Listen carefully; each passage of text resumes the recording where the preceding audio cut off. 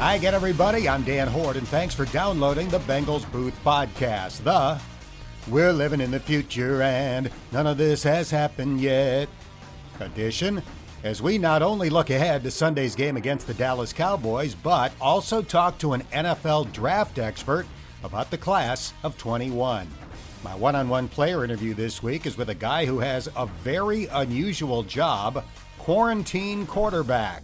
And we'll wrap up this edition of the podcast by talking to a local business owner who has partnered with the Bengals to introduce a new fashion brand with a positive message.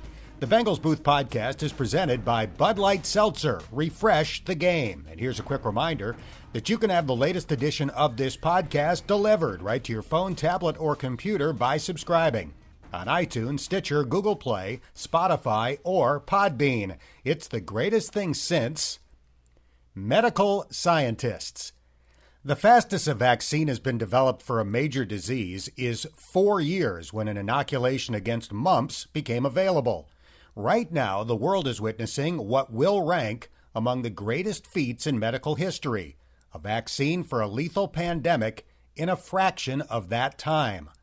Multiple vaccines for COVID-19 are nearing approval. It will take months to mass produce and distribute them in large enough numbers to effectively end this pandemic, but modern science is truly remarkable. Now, let's get to football.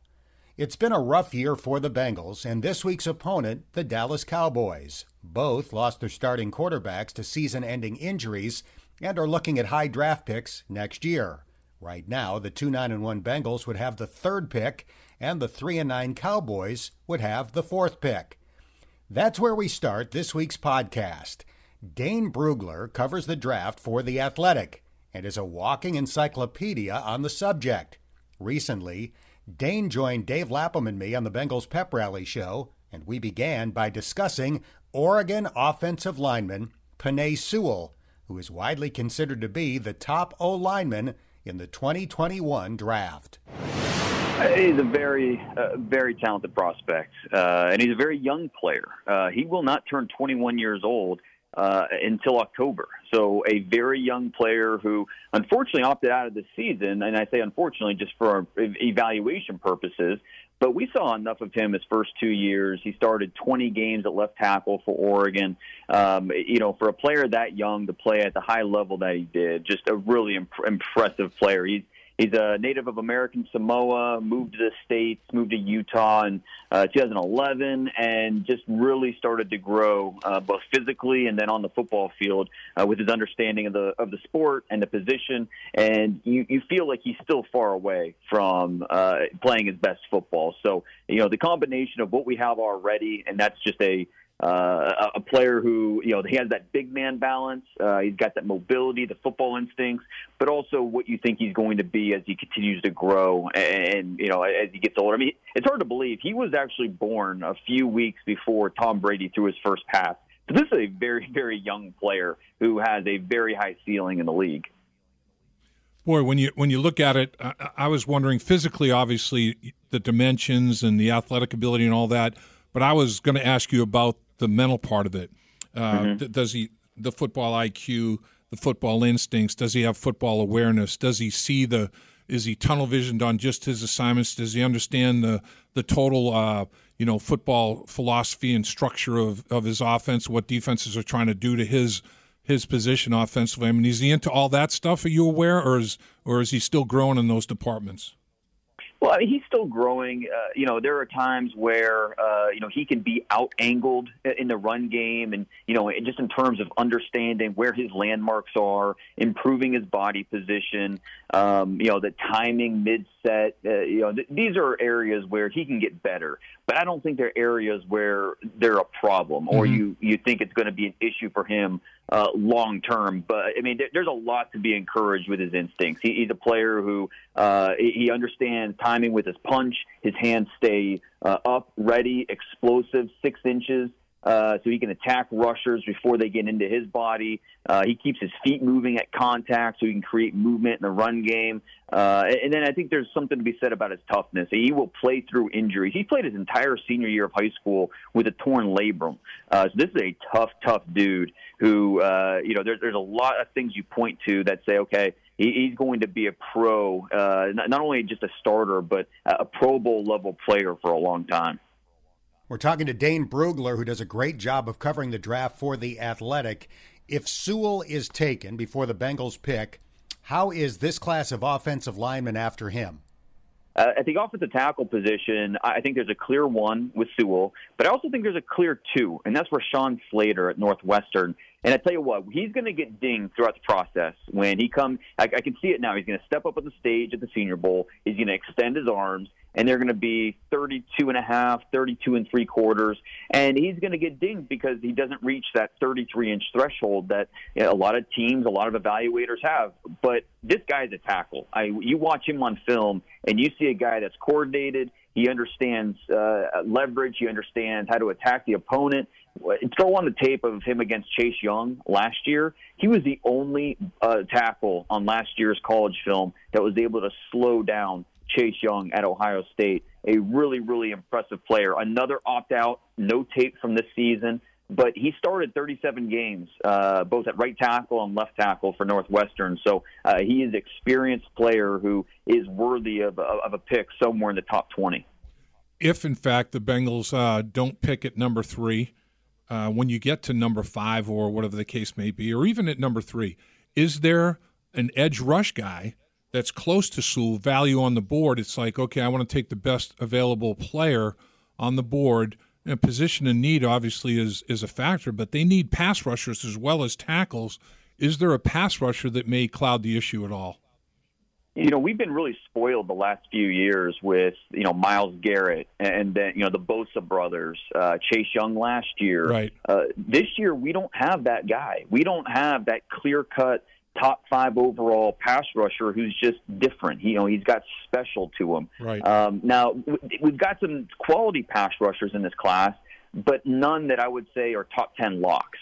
Gregory Rousseau from Miami, he's the most interesting of the group, another opt-out redshirt sophomore who, in high school, he was a wide receiver. He played defensive back, and then he kind of outgrew those positions, moved to defensive line as a senior, and then as a redshirt freshman last year at Miami, he led the ACC in tackles for loss, in sacks.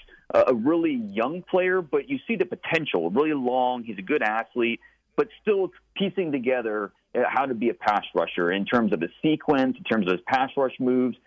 He could maybe get into the top 10, but he's not a top 10 lock. He's not on that same level. And really, that's the conundrum with this draft. I think looking at the non-quarterbacks, there's only a few of these guys that you point to and say, oh, yeah, he's definitely going to the top 10. And I think that's Penei Sewell. And then I think Jamar Chase, the wide receiver from LSU. After that, I'm not sure any of these guys are absolute locks to go in those top 10 picks. No corners either, huh? I think this class has a few really talented corners. Caleb Farley from Virginia Tech, Patrick Surtain from Alabama. If I had to name 2 guys on defense, those 2 would be the guys. Caleb Farley was a quarterback in high school, moved to wide receiver, then moved to corner at Virginia Tech, and he got a sky-high ceiling as a player. He's a good-sized athlete, 6'2". He's going to run really well. He's got ball instincts. Still new to the position, so he's still learning, and so it's just a matter of how early do you feel comfortable taking a guy like that. Patrick Surtain, obviously the son of an NFL Pro Bowler, not going to run exceptionally well, probably somewhere in the 4.5s, but he's long, he can press, he can pattern match, and he does a nice job finding the football downfield. So I think both those guys will definitely be in consideration, but I don't know that I would call them absolute locks. Couple more questions for the Athletics draft expert, Dane Brugler. How do the quarterbacks line up in your mind at this point? And have you heard anything yet about Desmond Ridder, who's a junior at the University of Cincinnati, and I think everybody expects him to come back for his senior year, but is he on the radar at this point? The Ridder's definitely on the radar, no question. After you get past these top 4 quarterbacks, that's Trevor Lawrence, Justin Fields, Zach Wilson, and Trey Lance, And you got a couple seniors, Kyle Trask is in there, but Desmond Ridder is one of the few, upside quarterbacks where you feel like he's maybe a developmental option. He has the size, he's got easy arm strength, still has room to fill out that frame of his. He's a good athlete. The accuracy you wish was a little bit better. It seems like for every 5 yards that he's throwing, it seems like his accuracy drops just a little bit. So, he's a guy that's easy to love. The competitive nature, talking to my people in Cincinnati, they say he's just off the charts. He's a true competitor. Obviously, he's well coached there. So, personally, selfishly, I'd love to see Ridder go back for another year because I think he could continue to get better and better, and we'll be talking about him as a possible first rounder in the 2022 class. But this year's class, it's going to dominate the conversation, these quarterbacks. Trevor Lawrence, the clear favorite to go number one. And then 2, 3, and 4, those next three quarterbacks, that's where there's a lot of intrigue and split opinions throughout the league. There's no consensus on these guys. Ohio State's Justin Fields, just a really good mobile athlete, very accurate. With his passing vision was a little bit better in terms of going through his progressions, eliminating things a little bit quicker. What Zach Wilson has done this year for BYU, just really phenomenal. BYU hasn't had the best schedule necessarily in terms of the opponents, but watching him execute these throws off platform, in structure, out of structure, changing his arm angles, and just has a natural accuracy to him. So Zach Wilson, he's in play to be one of the first quarterbacks off the board. And then Trey Lance, who's really an unprecedented evaluation, 17 career starts in college, all against FCS opponents, 46 total touchdowns, only 3 turnovers, a lot of traits that you bank on for the next level. So I think he can be drafted high, but with his resume, his meager experience, he really is an unprecedented evaluation. When you mentioned Sewell and balance, I can testify to the fact that when I played against defensive linemen that were of Samoan heritage, these guys were immovable objects. I mean, the weight that they carried was all in the right places. Their knees were over their ankles, their hips were over their knees. I mean, they were just like they'd hunker down, balance up, and you couldn't move these dudes.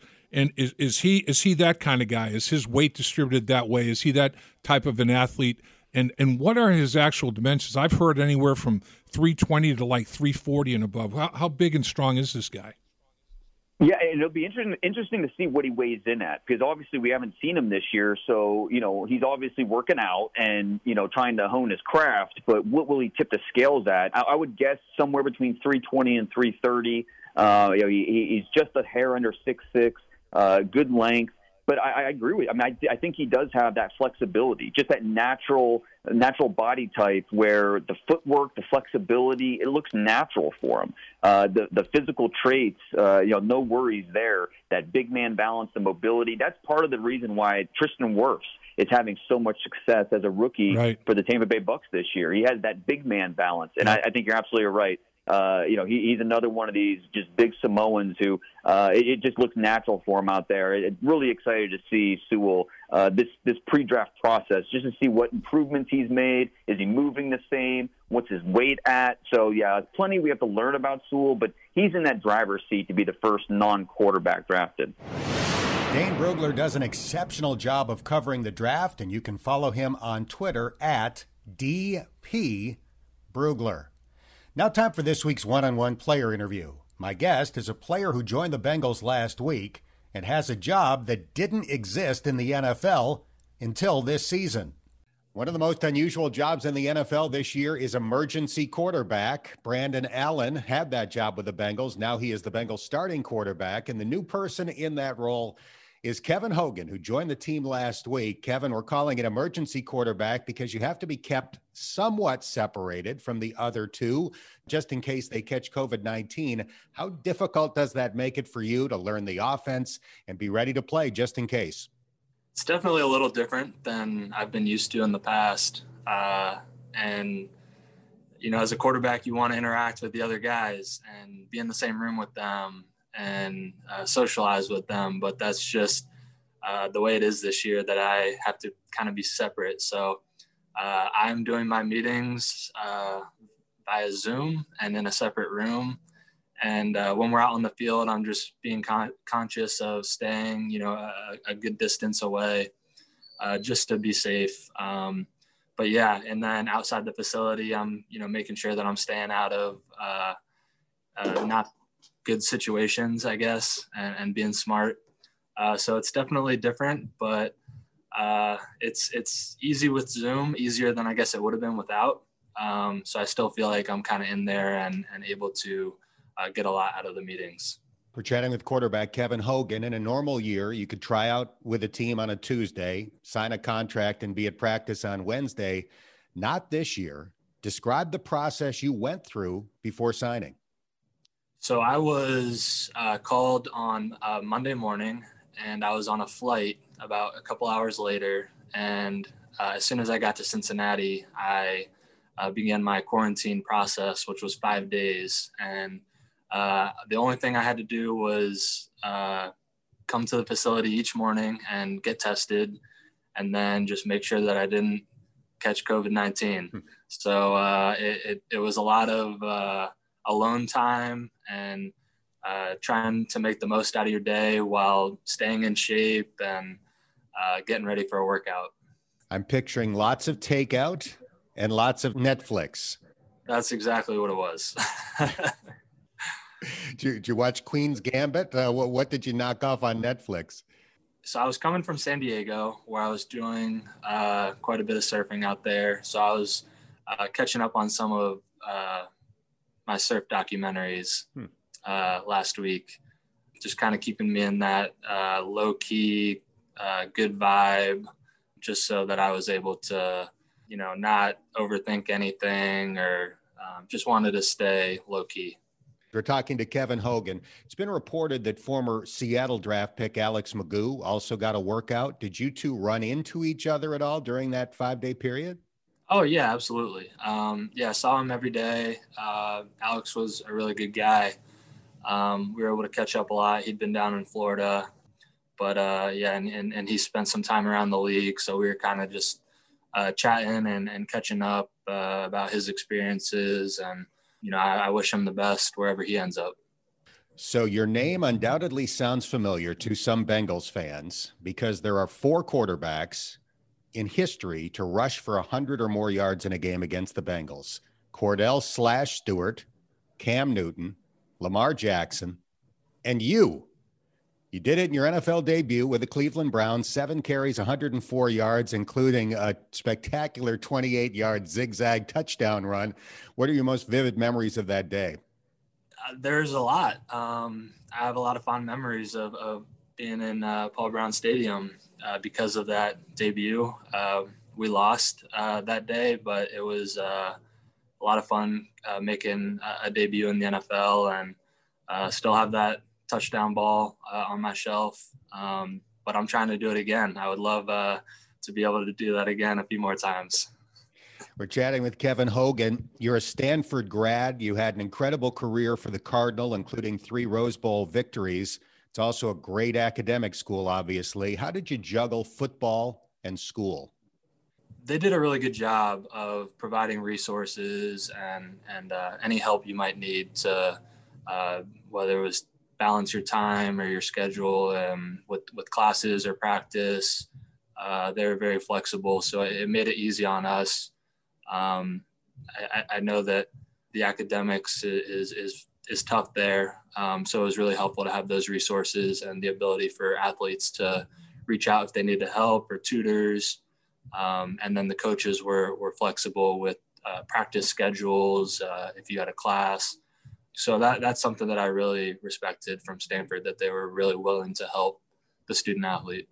You were on NFL rosters for 3 years before being out of the league last year. What did you do last fall?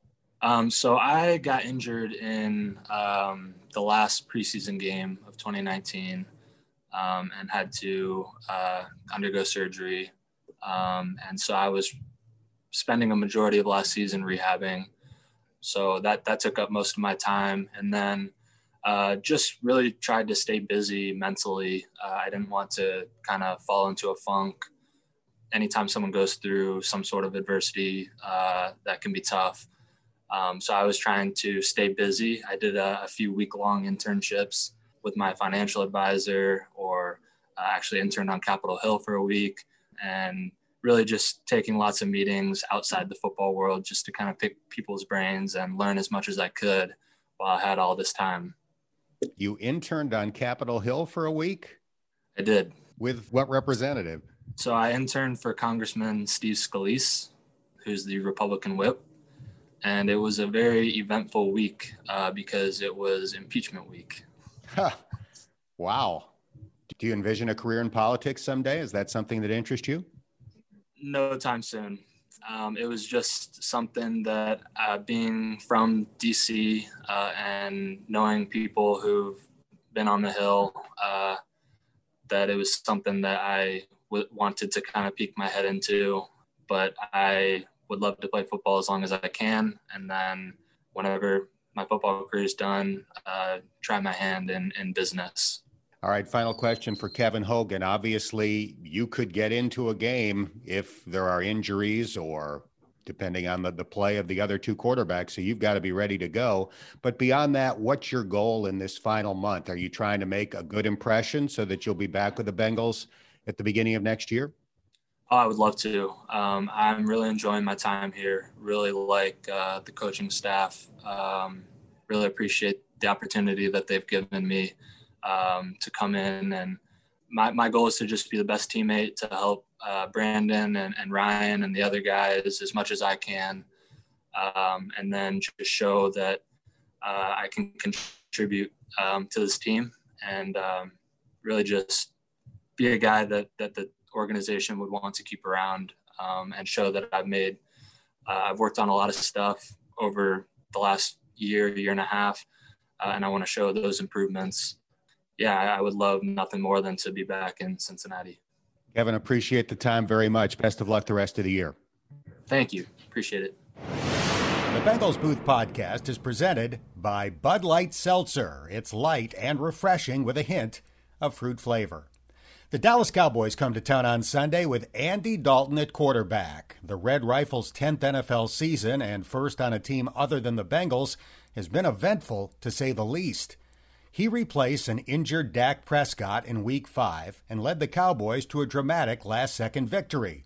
In his first start the following week, Dallas got blown out by Arizona on Monday Night Football 38-10, and 1 week later, Andy suffered a concussion after a brutal hit by Washington linebacker John Bostic. While he was out with a concussion, Dalton got COVID-19, extending his time on the sidelines. He returned to action 3 games ago, and the Cowboys have gone 1-2 since, including a 34-17 loss in Baltimore on Tuesday night. For the season, Andy has 7 touchdown passes, 6 interceptions, and a passer rating of 79.5. That would be the second lowest of his career, only topping last year's number of 78.3. The Cowboys are in last place in the NFL's weakest division, the NFC East, where the Giants and Washington share first place at 5-7. Clarence Hill Jr. covers the Cowboys for the Fort Worth Star-Telegram and joined Lapp and Wayne Box-Miller in our Know the Foe segment. You know, Clarence, when you take a look at the game last night, obviously not a good showing for Dallas, especially giving up almost 300 yards on the ground, but what was your assessment of the game in total? Cowboys can't stop the run. Cowboys can't stop the run. The Cowboys can't stop the run. I mean, that's been a theme. You know, your rival Cleveland Browns rushed for 307 yards against the Cowboys earlier this season. You know, the Ravens damn near got 300 yards. They got 294 against the Cowboys. And when Cleveland did, it was about the two-headed running backs. You know, this time was about not being able to contain Lamar Jackson and then the things they do off of Lamar Jackson. So it's been a season-long problem. That's been a difference. You know, the Cowboys could have done some things in that game. You know, their kicker, Greg Zuerlein, missed 3 kicks. He makes those 3 kicks. You know, it's a different game. You know, but the theme was not being able to stop Lamar in that running game and giving up too many big chunks. You know, you look at Dallas Cowboys' schedule now, their body clock as such. They play on Thanksgiving. They have 12 days between games to last night's game. And then they have basically 4.5 days before they have to play the Bengals on Sunday. So you're going like extra long and then real short and tight. What's been the sentiment down there in terms of that scheduling quirk because of the coronavirus? Well, there's two schools of thought. That means that they had extra time to study for the Ravens and it didn't make a difference. That 12 days to get prepared for the Ravens, and it didn't make a difference, right? Right. So now at the short clock, now they, just talking to the player after the game last night, they're happy to put that behind them, to get back to playing again, to put that game behind them. But it is what it is. This is 2020, with COVID-19, and, no one's life is as it should be, as we want it to be. Everybody's True. It's changed, and so it's part of the territory. The schedule. The Cowboys have to be prepared to play, just like everybody else has to be prepared to play, because they're not in control. COVID is in control, and these teams in the league are trying to make the best of this situation when it's 2020. So yeah, the Cowboys have a short week. They're 3-9. They got a lot of issues. Speaking of issues, when you think about this team and the running game, and we were talking about it a little earlier, Zeke uncharacteristically fumbling the ball a lot this year, but is there anything else that you could point to as to why he may be having a few challenges with respect to keeping the ball? Well, the offensive line is awful. They're without. There was a time when the Cowboys considered to have the best offensive line in the league. You look at last year, the offensive line they had with Travis Frederick, a first-round pick, and Tyron Smith, a first-round pick, and Zach Martin, a first-round pick, and La'el Collins, a first-round talent at right tackle. And none of those guys are here. Travis Frederick retired. Martin's on injured reserve. Collins on injured reserve. Smith is on injured reserve, and they're playing with a lot of, undrafted free agents and guys on the line. So that's played a huge role in Zeke's success on the running game. That this line is not, road grading people for Elliott to run through gigantic holes and take advantage of people in the secondary. That's a big difference in why the running game is not what it was. And then Elliott has to take care of the football. He's never had 5 fumbles in the season. Yeah, he had 6 fumbles and lost 5 of them. He's put on the ground 6 times, and he's never been known as a fumbler. That's for sure. No, he carries the ball a lot. Yeah, and he's high and tight with it usually. Defensively, Mike Nolan, is he in trouble? I mean, first quarter points, they've given up 94, 122 points in the second quarter, 118 points in the fourth quarter. Second and fourth quarter, they've given up 240 points of their 393, which is dead last in the league, 32nd in the league. Is Mike Nolan in trouble, or because it doesn't sound like McCarthy's in trouble, but are they going to break up that that BFF deal between those two guys in Dallas? And that's just it. I mean, this is Mike McCarthy's boy. Yeah. And Mike McCarthy doesn't want to get rid of his boy, but are the Cowboys, Jerry Jones, Stephen Jones, going to make him get rid of Mike Nolan? That's the question, because the Cowboys have not been great on defense in the past few years, but at least under Marinelli who was according to the last 6 years before Mike McCarthy, 5 times had a defense ranked in the top 11 against the run. Right. They were never this bad. And so you change the coaches, you change the schemes. You got the same players. They weren't this bad against the run last year. And all of a sudden you change the coach and the scheme, and they can't stop anybody. And Mike McCarthy said last night it wasn't the scheme. We're not talking about the scheme, it's about execution. Stephen Jones says today on the radio that it's not the players, So if it's not the scheme and not the players, that both the execution, there's a disconnect there. I know one thing. They're paying those a lot of those players. They're paying all those linebackers. They're paying some of those defense. They're paying those guys a hell of a lot of money. Not getting much return on that investment. I can tell you that. No, and I always say that to me, the great run defenses are stout on the defensive line, especially up the middle. Yep. Okay. The Cowboys have average to below average defensive tackles on this team. You just look at the defensive tackle. So, yeah, you're paying DeMarcus Lawrence, but when you're a good run defense, you're stout up middle defensive tackle, nose tackle. Those guys are run stuffing animals. They don't really have that.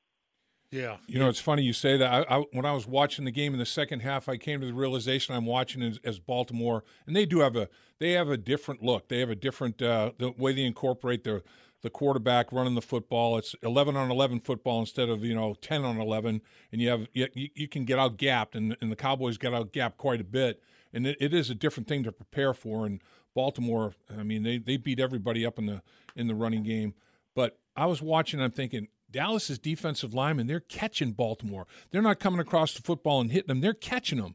And at that point, they're giving up the line of scrimmage. I mean, they're catching and getting knocked backwards. I'm thinking, man, that just can't be what they want these guys to do. I mean, I can understand two-gapping rather than penetrating the gap. When you're two-gapping, you shouldn't be catching. You should be attacking in two-gap, I don't know. They looked a little soft, to say the least, I guess.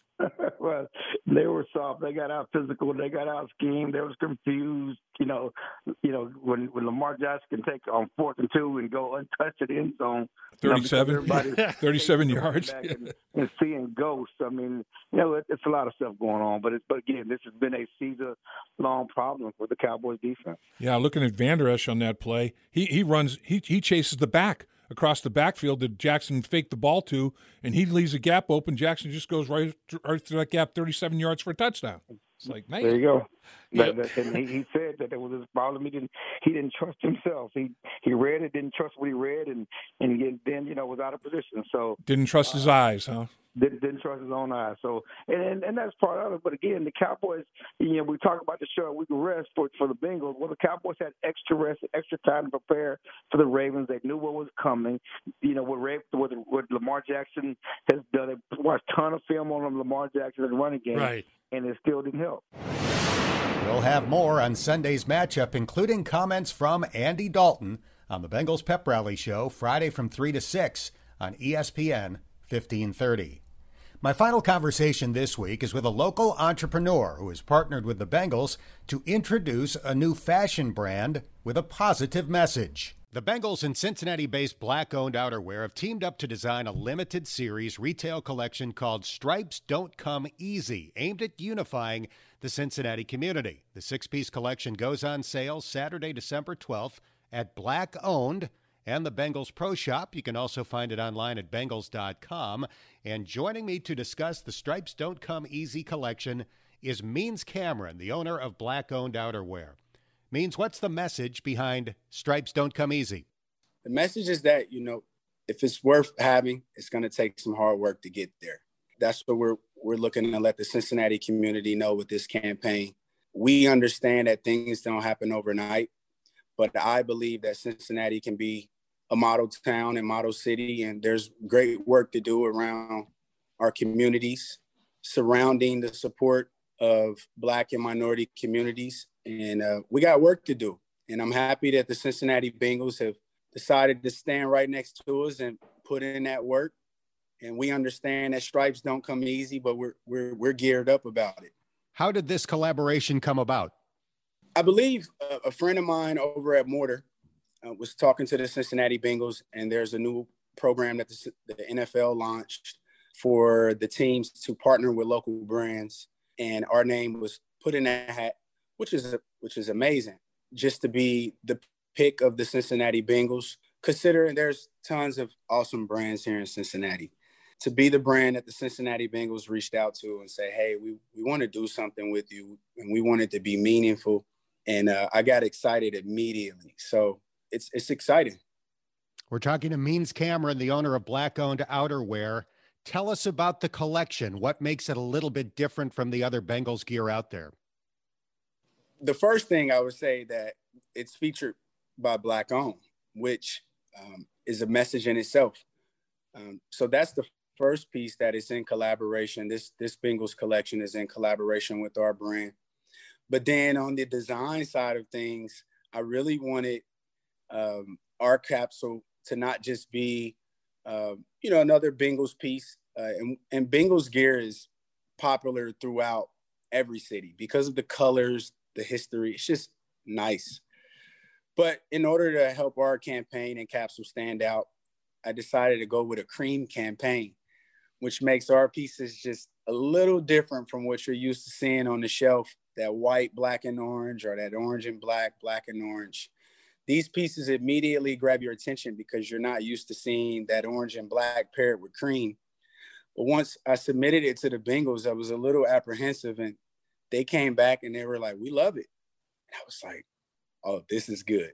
From that standpoint, it's going to stand out. It's going to feel unique. And that's what we wanted it to feel. We want people to be able to identify this capsule right away. We're chatting with Means Cameron, who has teamed up with the Bengals on the Stripes Don't Come Easy collection. Means the Bengals have a group of players that serve on the Positive Community Impact Committee.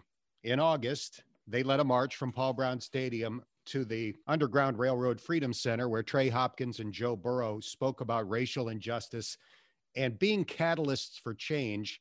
What impact does it have when players get involved? Yeah, it has a huge impact.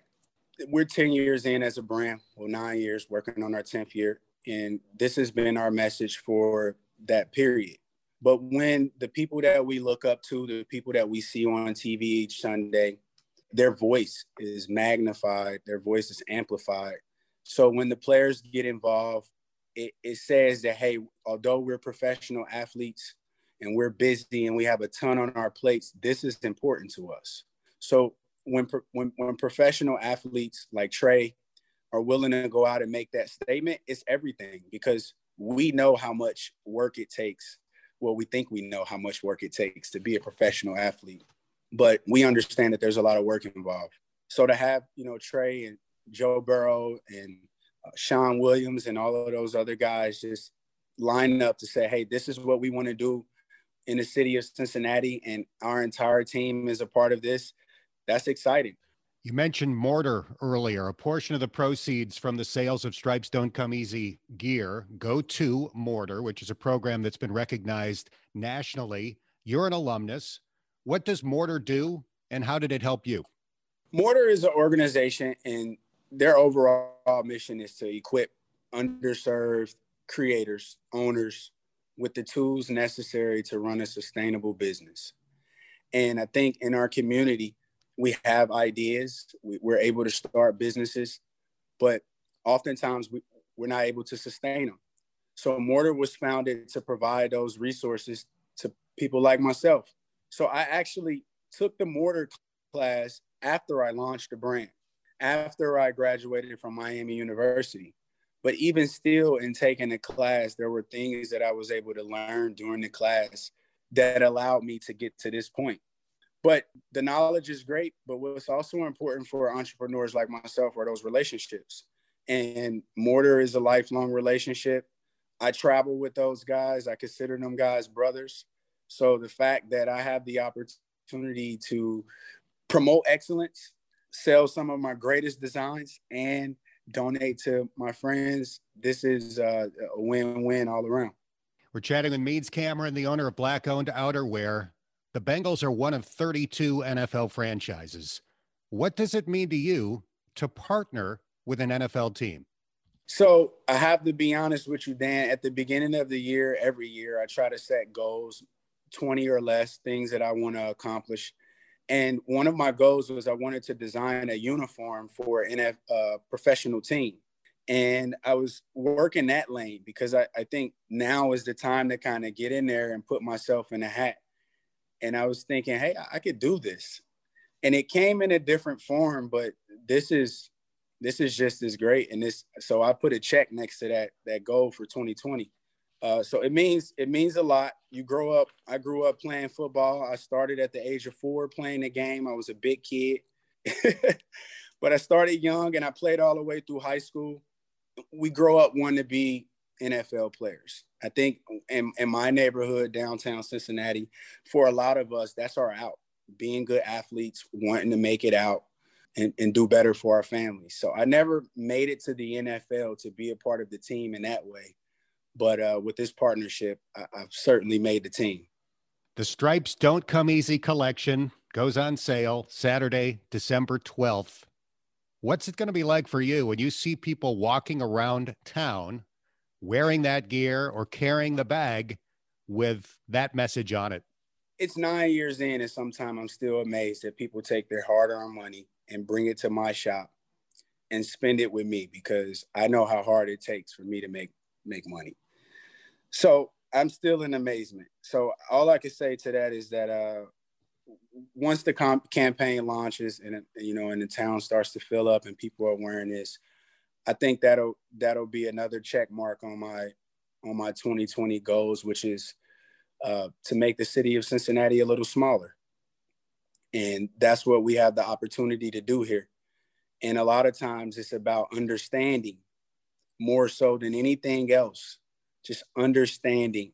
And I think this capsule will create those very important conversations that need to be had in coffee shops, in boardrooms, about what it is that we can do when we understand one another and when we're supporting minority-owned businesses. A couple of hometown businesses trying to make Cincinnati a more unified place. The Cincinnati Bengals and Black-owned outerwear means congratulations. We look forward to seeing this all over town. Thank you very much. It is a great honor to be on the Zoom with you. This is amazing. So thank you, Dan, and appreciate all of the work that you've put in for our city. If you have a Bengals fan on your Christmas list, the Stripes Don't Come Easy gear includes a jacket, a hoodie, that's what I want, a jogging suit, a t-shirt, a turtleneck, and a travel bag. You can see pictures of the entire line on Bengals.com and purchase the items at the Bengals Pro Shop or at Black-Owned Outerwear on Elm Street. That's going to do it for this episode of the Bengals Booth Podcast, brought to you by Bud Light Seltzer. Refresh the game. If you haven't done so already, please subscribe.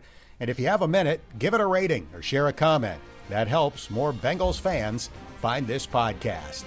I'm Dan Hoard, and thanks for listening to the Bengals Booth Podcast.